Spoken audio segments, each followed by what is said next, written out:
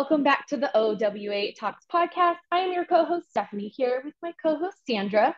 And this month, our guest is Amy Hendrick, who's the Business Development Manager at GPN Technologies. Welcome, Amy. Thank you so much for having me, Stephanie and Sandra. It's a pleasure and an honor. So let's start out. Why don't you go ahead and introduce yourself and tell us a little bit about your background? As you stated, I'm Amy Hendrick. I'm the Business Development Manager with GPN Technologies and Edge Pro.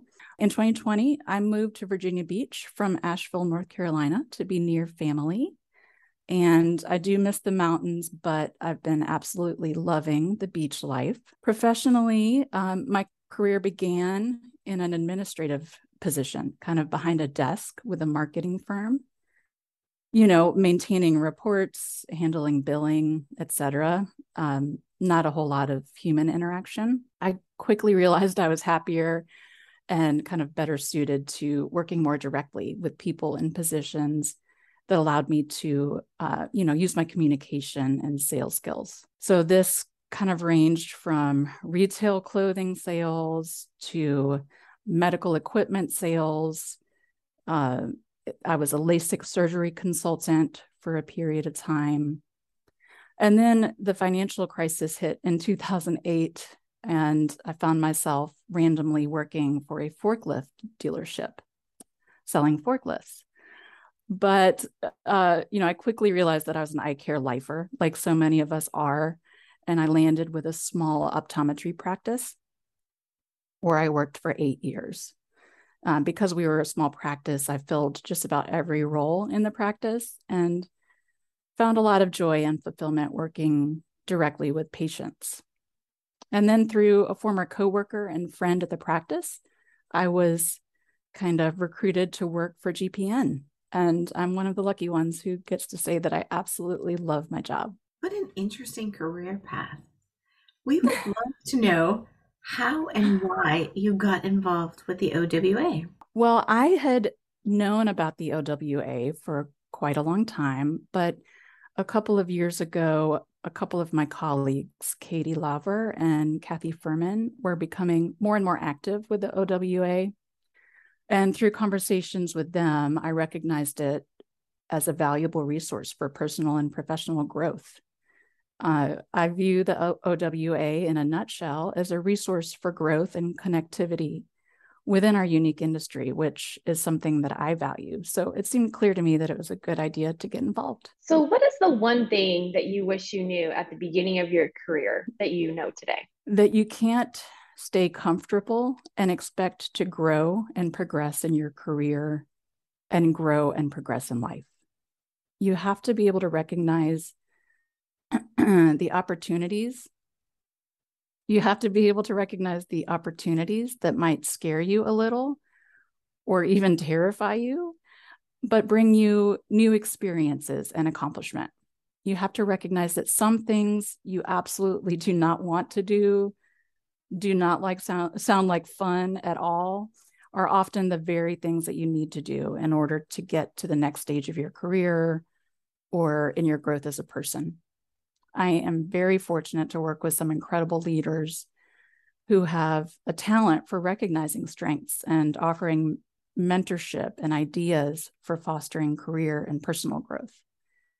But it hasn't always been that way, and not everybody is that fortunate. I believe the ability to step outside of your comfort zone, advocate for yourself, and effectively communicate your ideas is something everyone can benefit from early on in your career and really at any stage. Many of us in the optical field work in sales roles that are labeled as sales. And then there were patient-facing roles where we are helping to sell ideas and treatment to care for those that we serve. Can you define for us what you think of when you're considering a sales process for our discussion today?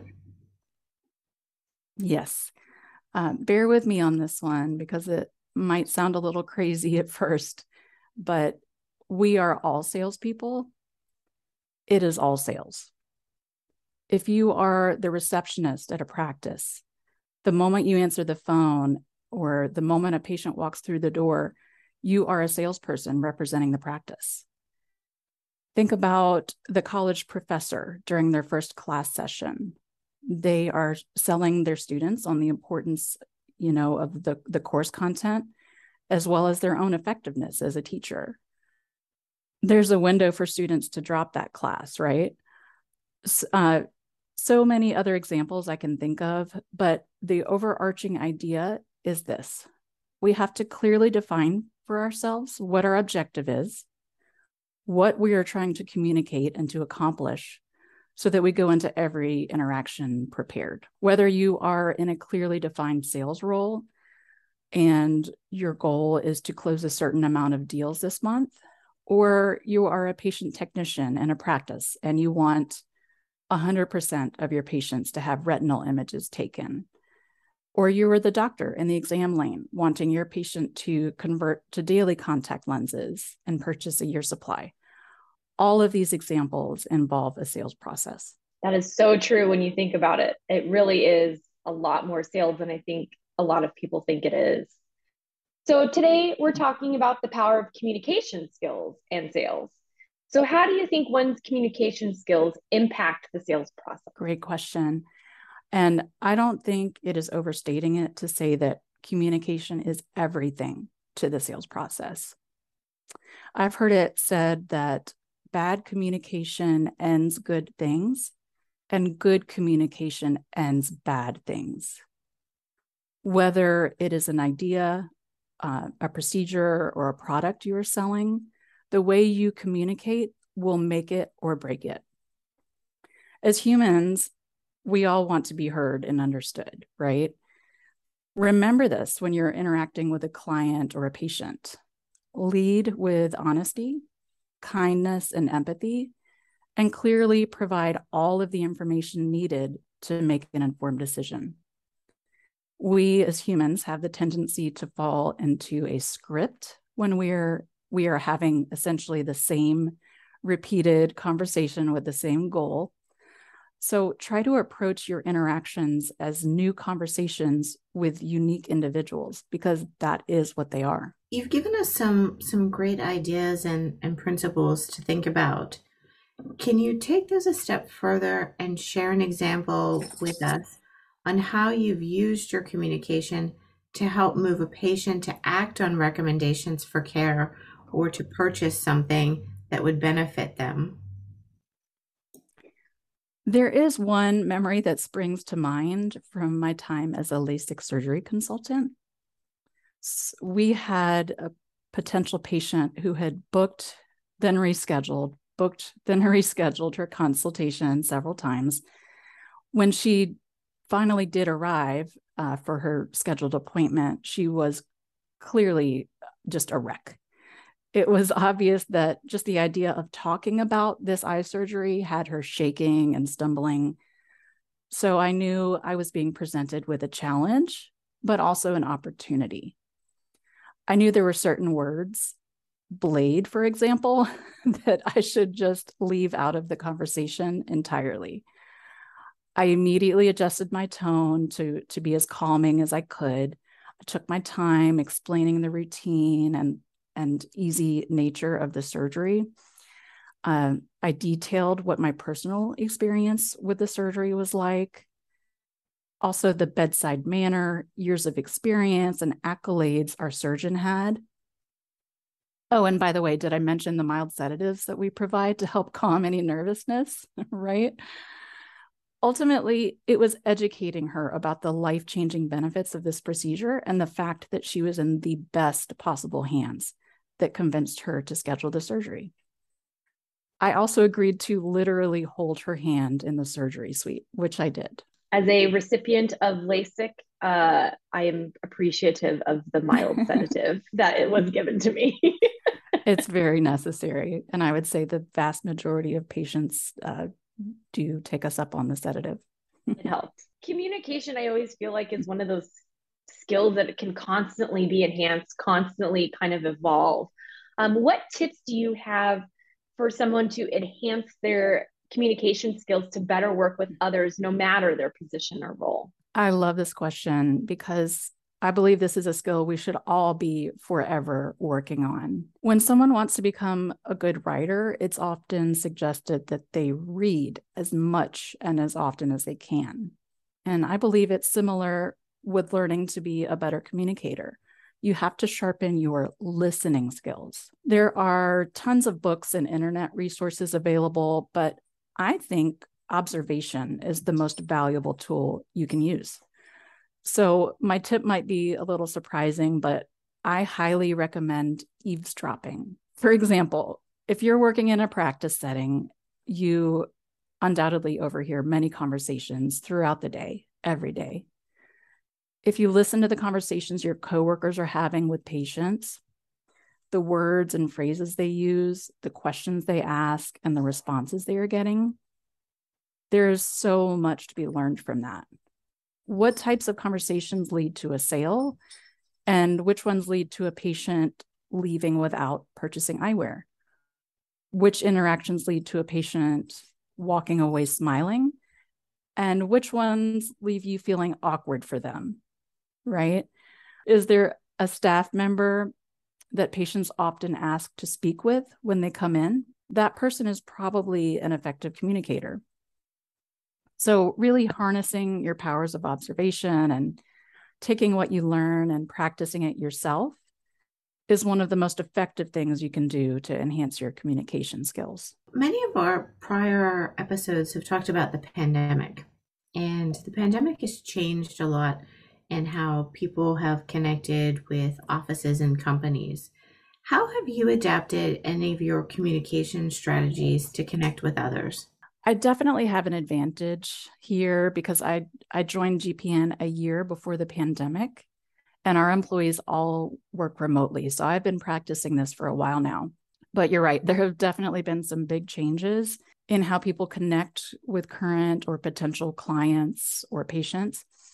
And it's just been a painful change for a lot of people. Personally, I try to stay flexible and offer my clients options. Do they prefer a quick phone call, a Zoom meeting, or do they prefer to communicate by email? Everyone has their preference, and lots of us are old school and would rather talk face-to-face, but that is not always an option these days.